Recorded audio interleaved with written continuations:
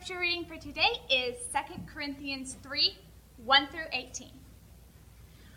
Are we beginning to commend ourselves again, or do we need, as some, letters of commendation to you or from you? You are our letter, written in our hearts, known and read by all men, being manifested that you are a letter of Christ, cared for by us, written not with ink, but with the Spirit of the living God, not on tablets of stone, but on tablets of human hearts. Such confidence we have through Christ toward God. Not that we are adequate in ourselves to consider anything as coming from ourselves, but our adequacy is from God, who also made us adequate as servants of a new covenant, not of the letter, but of the Spirit. For the letter kills, but the Spirit gives life. But if the ministry of death in letters engraved on stones came with glory, so that the sons of Israel could not look intently at the face of Moses because of the glory of his face, fading as it was, how will the ministry of the Spirit fail to be even more with glory? For if the ministry of commendation has glory, much more does the ministry of righteousness abound in glory. For indeed, what had glory in this case has no glory because of the glory that surpasses it. For if that which fades away was with glory, much more that which remains is in glory. Therefore, having such a hope, we use great boldness in our speech, and are not like Moses, who used to put a veil over his face, so that the sons of Israel would not look intently at the end of what was fading away. But their minds were hardened, for until this very day, old covenant, the same veil remains because it is removed in Christ. But to this day, whenever Moses is read, a veil lies over their heart. But whenever a person turns to the Lord, the veil is taken away. Now the Lord is the Spirit, and where the Spirit of the Lord is, there is liberty. But we all, with unveiled face, beholding as in a mirror the glory of the Lord, are being transformed into the same image from glory to glory, just as from the Lord, the Spirit. 2 Corinthians 3, 1 through 18.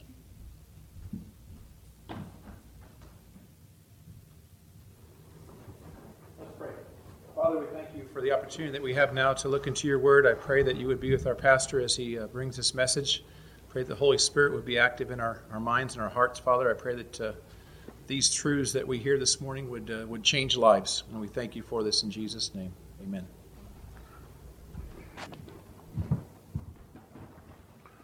Good morning. We have come to a point of transition in our study in Romans.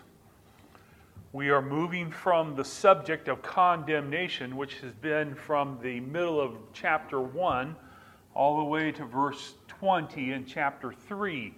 So every Sunday you've been coming during our study in Romans and been getting hit and hit and hit and hit 28 times with condemnation. Now that's hard for us to take. Well, the day has come. We are now moving on from condemnation to the answer. By the way, the gospel message, when you share it with a person, you have to get to condemnation. Now, admittedly, you don't have to start there, but you have to, somewhere in your presentation of the gospel, you got to talk about condemnation. You have to. Because without condemnation, there is no need for a hope to be rescued or redeemed. So, you got to start the gospel there, or deal with it somewhere in your presentation. Yesterday, I was cleaning up around church, and I got the wheelbarrow over here, and I moved it back over across the cement there, back behind the shed. Now, it wasn't too big a deal. I did it. I made it. No crashes, no burns.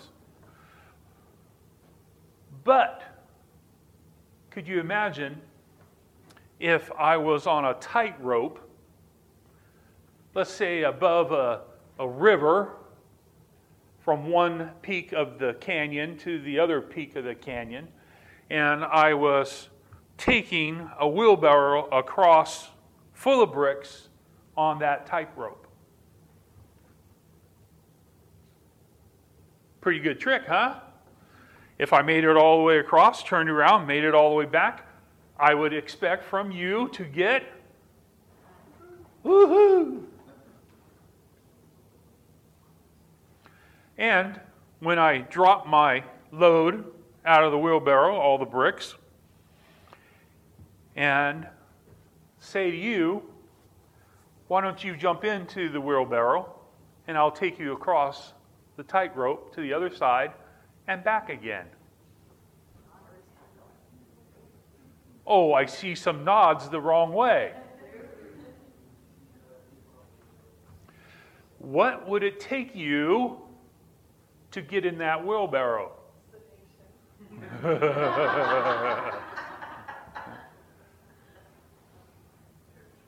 You would have to trust me. You would have to trust me. And your trust, by the way, would not be half-hearted. It would be completely, totally trustworthy. You would have to believe that I could do it. You would have to place your faith in me that I will do it. You would have to trust me with every step I take on that tightrope, wouldn't you? Now, of course, I couldn't get some of you into the wheelbarrow. But if I can take bricks over, I should be able to take you over. This is the issue that Paul now gets to. We're going to start with the solution to the problem that he's been talking about from chapter 1, verse 18, all the way through chapter 3, verse 20, and all the condemnation because of sin, because of your sin nature, because of your sinful actions, all the problems you have will be answered today. I thought I'd get a little wahoo about that. Here you go. Thank you, a little late. What is the only answer to a person's sinful actions, sin nature, that are in a state of being that is contrary to actions and nature of God? What is the problem? What is the solution? What is the answer to the question of all questions? The question that everyone has. What is the answer? Verse 21. Now, apart from the law, the righteousness of God has been manifest, being witnessed by the law and the prophets. The answer to the problem is not difficult. If I asked you to shout it out loud, you would be able to say it, and you would see it in verse 21, and you would say, it's the righteousness of God. Now, today, we're not going to hit many ideas or theories or things you've never thought of. We're going to talk about the basics of how to be saved. You have to understand that your sin nature, your sinful actions will not save you. Doing any good thing will not save you. Being a moral person or a religious person, you will not be saved. The only way you can be saved is by having the righteousness of God. And the righteousness of God has been manifest to you. It has been shown to you. It has been given so you can identify with it. We have been given by God an answer to our problem. And it comes apart from the law. It comes apart from everything in the Old Testament and apart from every ethical methods of living that you can devise. The righteousness of God cannot be earned by keeping the law or any other ethics. The righteousness of God is not a system of laws or ethics, but the character that's revealed in the life of obedience lived by Jesus Christ. Righteousness. This righteousness is not coming from you. This righteousness is impossible for you to earn or deserve. This righteousness is given as a gift from God to you. Philippians 3:9 says, and that me may be found in him, that's Jesus Christ, not having a righteousness of my own derived from the law, but that which is through faith in Christ, the righteousness which comes from God on the basis of faith. It has been manifest. You have been given the example by the life of Jesus Christ of the righteousness of God and what God desires for you. The answer to all your problems, that righteousness that's actually been given to you through the Old Testament, it reveals it, shows it, witnesses that you can see God's righteousness. And He wants that righteousness for you. Now, before we talk about how you get this righteousness, we try to talk about the problem you have. Here you go. Why? Why does a sinner need the righteousness of God to be imputed to his account? Why do you need the righteousness of God to be imputed to you?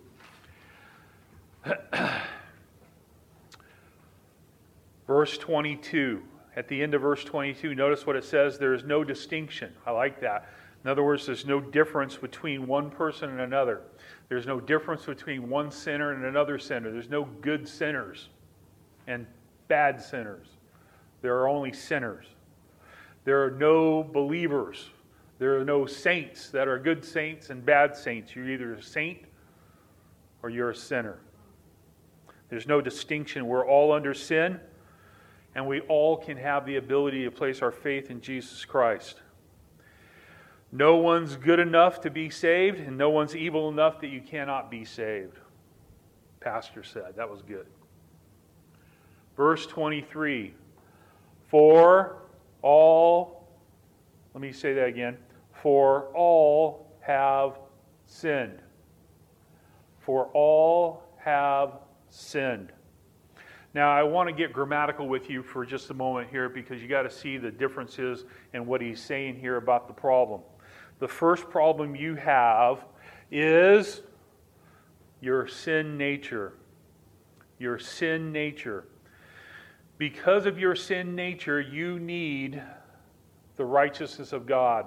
Because of your sin nature, you cannot earn or deserve the righteousness of God.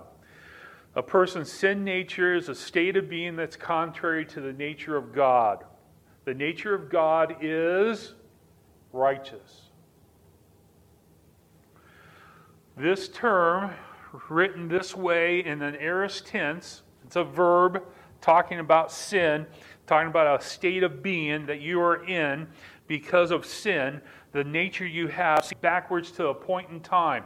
And point that to, well, you point maybe to your birth. Well, probably before that, you point to your father. Maybe beyond that, you point to your grandfather. Maybe your great-grandfather. Maybe your great-great-grandfather. Maybe, let's get to Adam. Adam, if you remember, was placed in a garden which was perfect. And he was told by God the responsibilities he had in that garden. He had responsibilities over the animals, over the plants, over the trees. He had responsibilities, and he was told there was one thing for him not to eat. And guess what he did?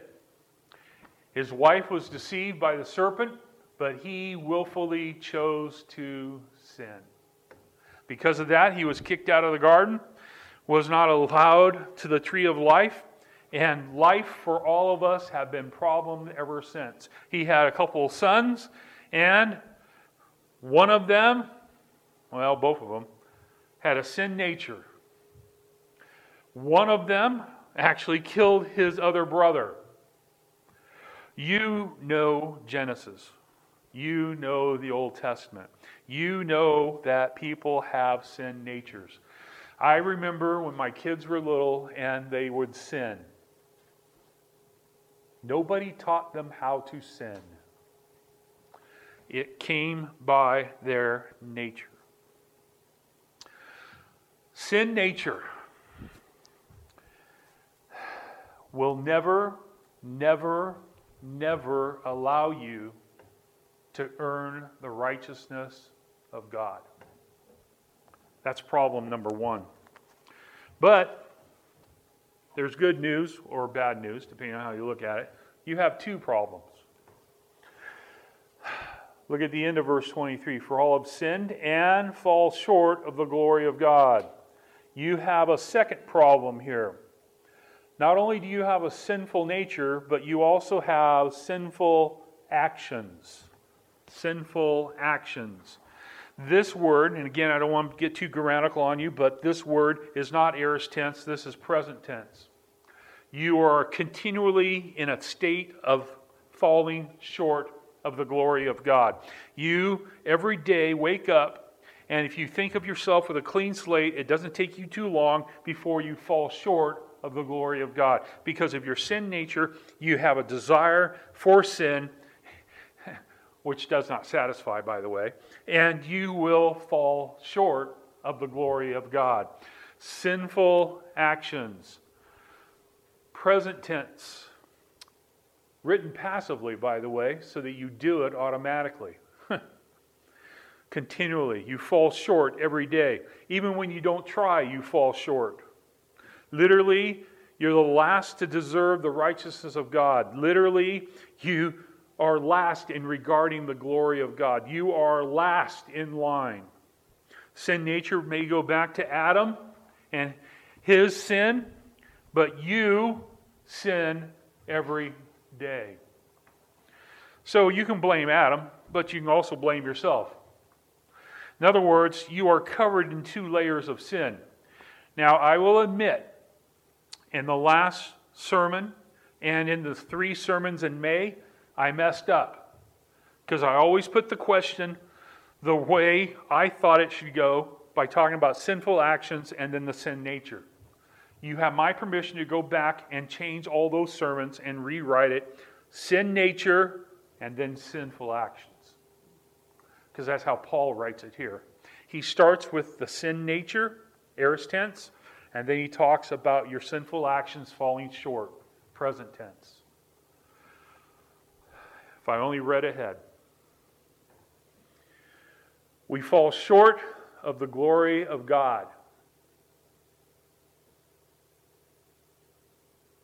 The glory of God. Now, what comes to your mind when I say glory of God? I have like gazillion things I think of. The glory of God. And I read books this week about the glory of God, and I got, guess what?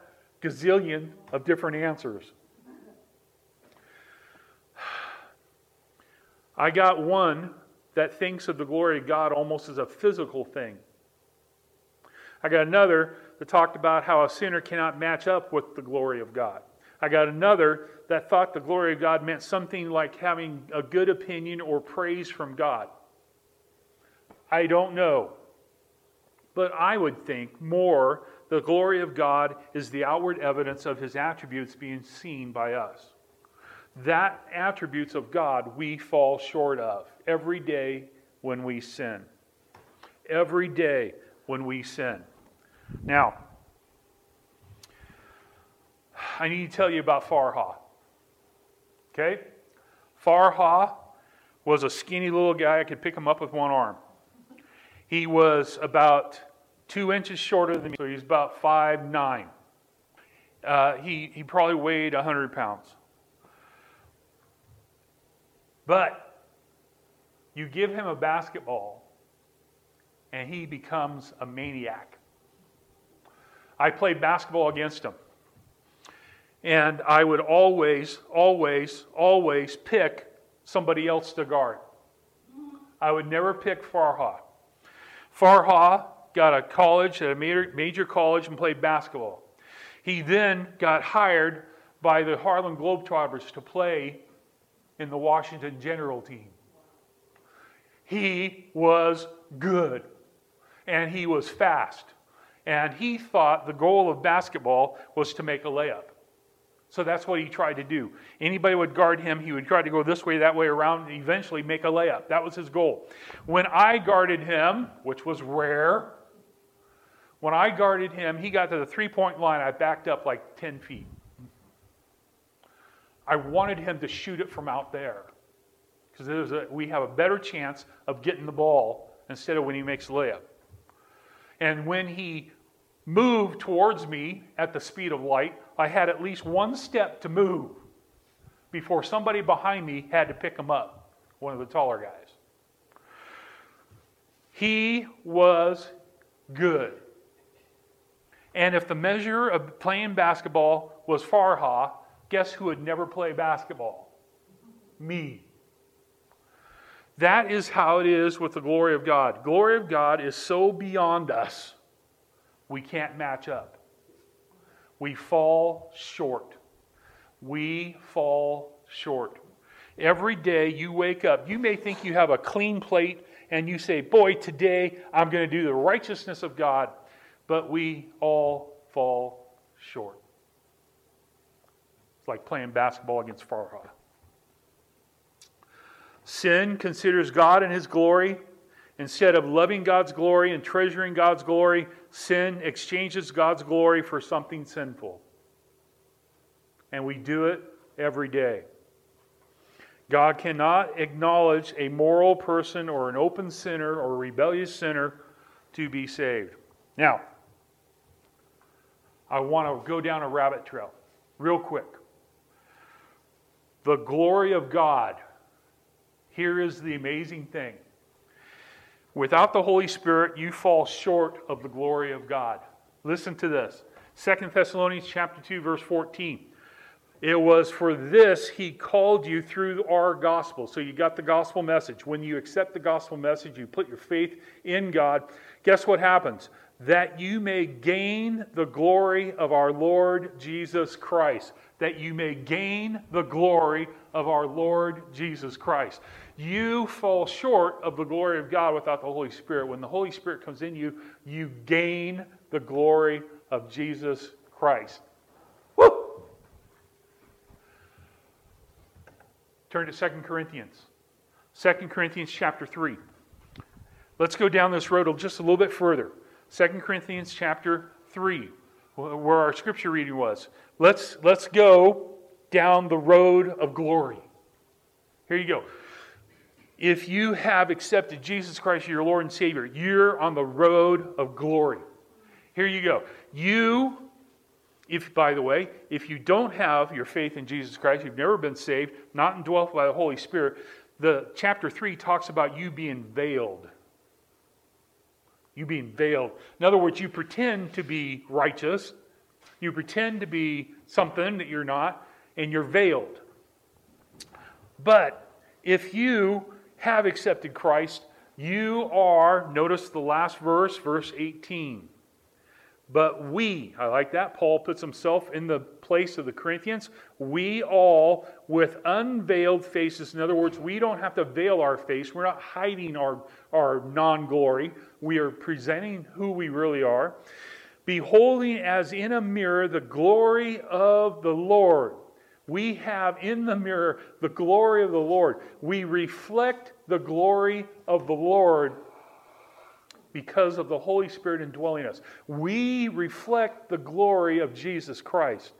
And guess what happens? We are being transformed into the same image from glory to glory. Each day, I got to go slow. This is incredible. When you accept Jesus Christ as your Lord and Savior, you're indwelt by the Holy Spirit, you're sealed by the Holy Spirit, you then are on the glory road, and you are seeing the glory of God. You see the glory of God. How do you see the glory of God? Well, you see it by the Holy Spirit working fruit out of you.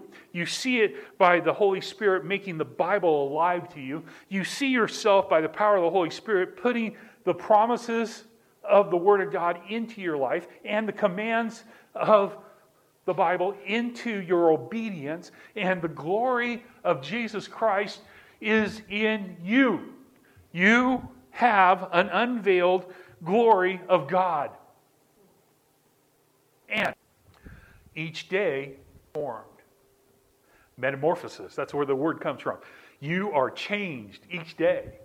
You're like glory this way, and then the next day you're glory that way. Your glory is being transforming you. It changes who you are and how you live. Each day is new and exciting.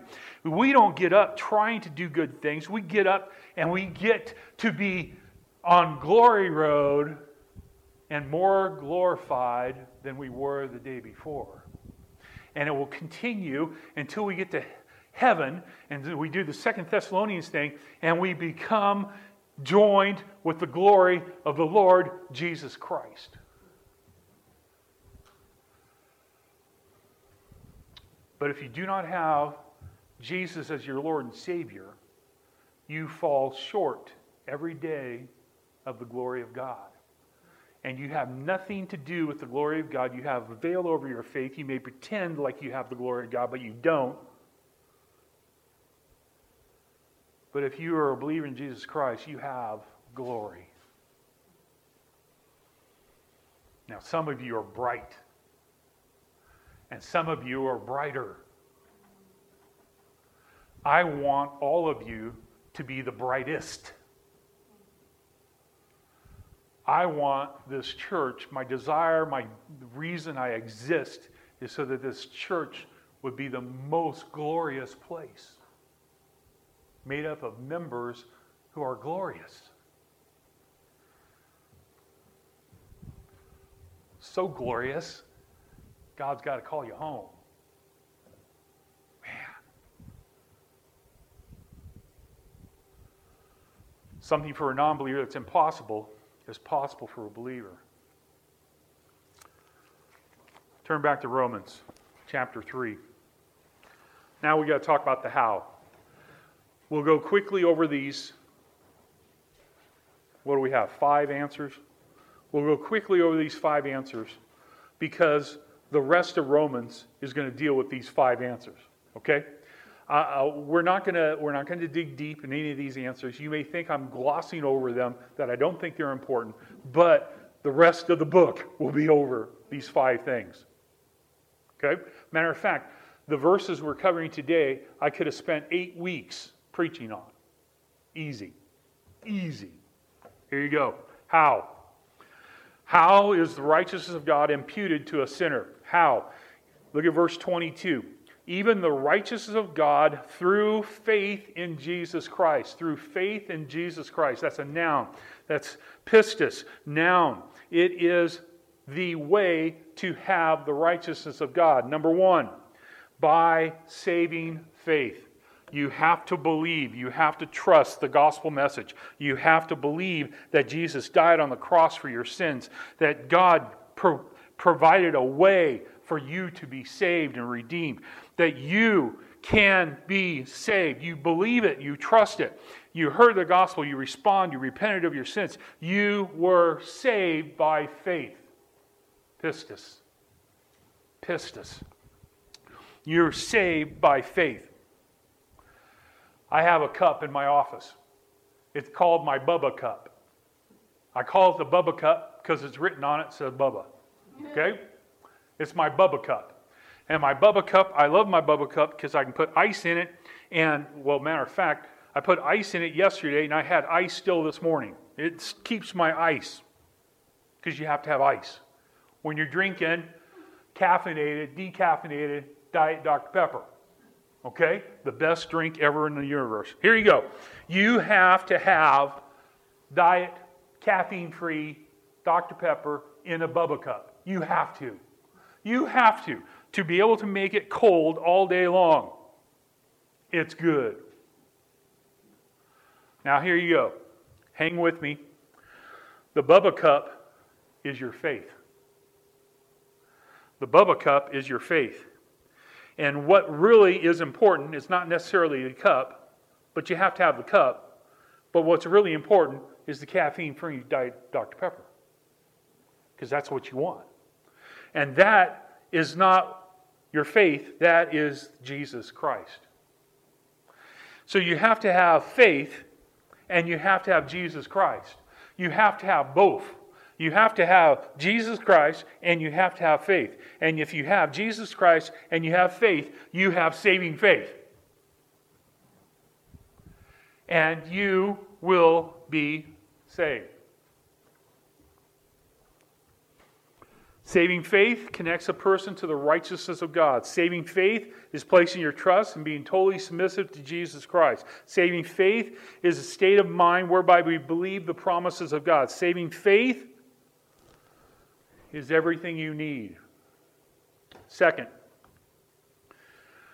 and even the righteousness of God through faith in Jesus Christ for all those who believe. For all those who believe. Number two, you have to have the righteousness of God imputed to you by living faith. By faith.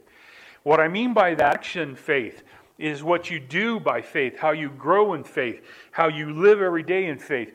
What that faith is what you do. And when you do it, you're displaying your faith. The word here, the Greek word, is pistuo. Not pistis, pistuo.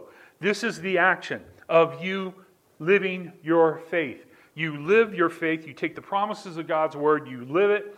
That is pistuo. You believe it. You live it. It is a present tense, active verb where you believe. And that believe means you believe it. You could translate it this way in the Forbarson International Version. For all, upon all those believing. You could emphasize the all. All of those believing. Everyone who is apart from Jesus Christ is equally sinful and rejected. Everyone who's in Jesus Christ is equally righteous and accepted by Him. You are saved. You're saved by your saving faith. You're saved by your living faith. And both of them go together. That's why Paul put them there. Pistis and pistuo. He put them in the same phrase. He's not trying to say the same thing. He's trying to make sure you understand the place of being and your daily actions. It's kind of the same thing as sin. Notice that? You sin, aorist tense, point in time. You have faith, point in time. You have falling short, a daily present thing you do. You have belief, believing, daily present tense. You have a comparison. You have two layers that keep you away from the righteousness of God. You have two ways of acceptance where you are in the righteousness of God. You have faith and a sin nature. You have believing, you have sinful actions. You have the way to be saved. Number 3. Verse 24. Being justified. Being justified. How is the righteousness of God imputed to a sinner? Number 3. By the perfect work of God the Father. By the perfect work of God the Father. Make sure you put the word perfect in there. Don't get the editorial on me. Perfect work of God the Father. Being justified. Being justified. Here is how you get righteous. You are declared righteous. It's passive. You cannot be justified by you doing something. It's done to you. Present tense. Constantly being declared righteous. You are declared righteous. The sinner is not hopelessly lost in his sin, but he has a way out. God's work of justification. You are justified. Pastor put it this way. Justification is God's declaration that all the demands of the law are fulfilled on behalf of the believing sinner through the righteousness of Jesus Christ. That's good. I like that. Through the work of Jesus Christ, you are justified and declared righteous. God the Father is the just and the justifier. We'll learn later in Romans. We will understand justification.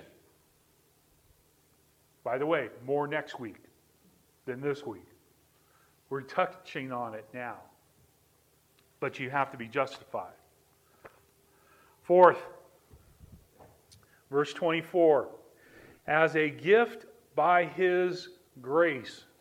As a gift by His grace. How is the righteousness of God imputed to a sinner? Number 4, by the perfect love of God. By the perfect love of God. By the perfect love of God. This is great. We have the goodness of God that loves you. The love of God gives you grace. Grace is blessings poured upon you. You are given grace because of the love and goodness of God. You are given every blessing you'll ever need by the perfect love of God, by His grace. God declares a sinner as if he were completely righteous just out of His goodness and out of His blessing. God's grace heals, comforts, and renews the sinner. The free grace of God is the source of justification. You are graced by the love of God. Okay, let's pretend. Let's pretend. I go out shopping this week and I want to get a romantic gift for my wife. Okay? So, I'm thinking through. She doesn't like flowers, so I won't get her flowers. But I'm thinking through what to get her. And I go and I get her, let's say, an exercise bike.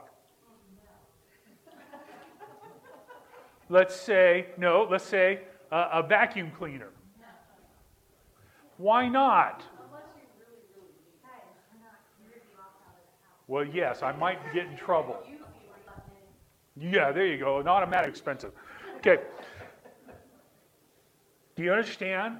That's not romantic. God's love for you is loving and good.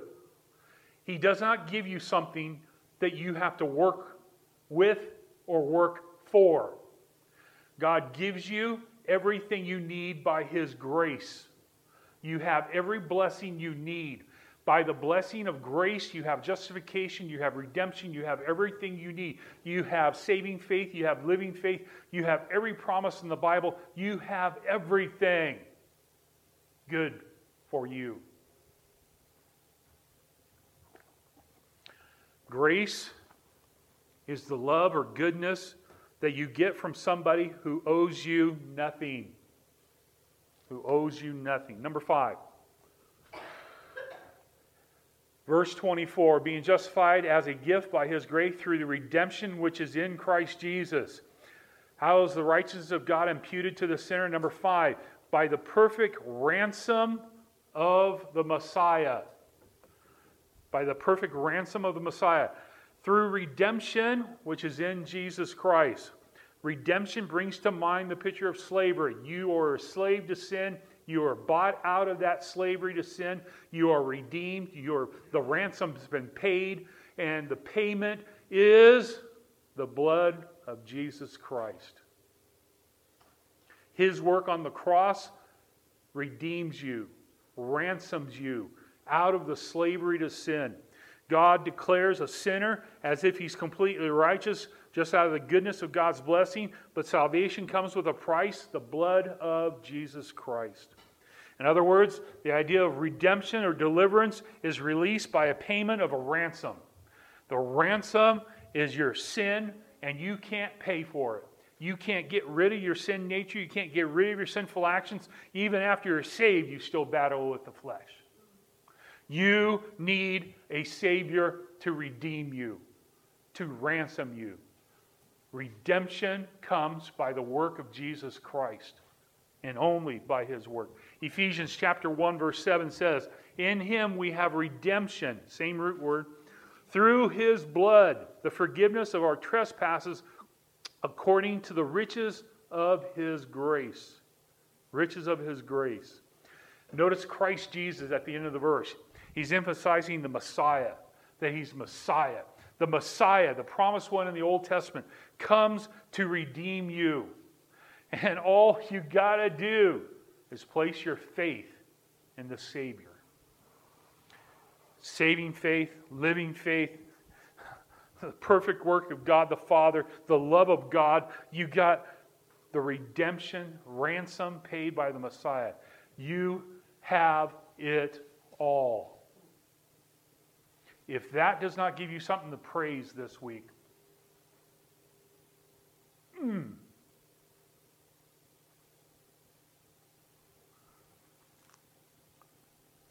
Application. What sense does it make? Will I daily be thankful for the love of God to declare me righteous through the perfect work of Jesus Christ? Will I daily be thankful for the love of God to declare me righteous through the perfect work of Jesus Christ?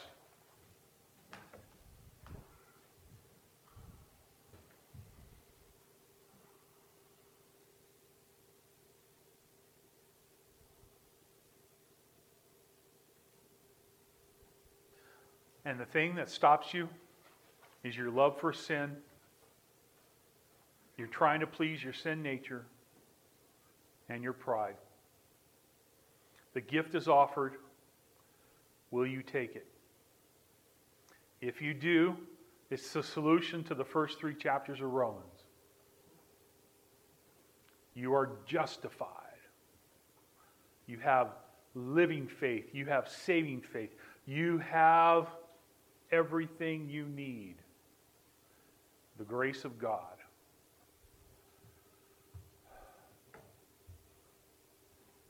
And if you have the grace of God, you should be more thankful this week than you were last week. Father, I thank you for this time in your word. Thank you, Father, for your truths of this passage. Thank you, Father, for the transition it makes in Romans. Thank you, Father,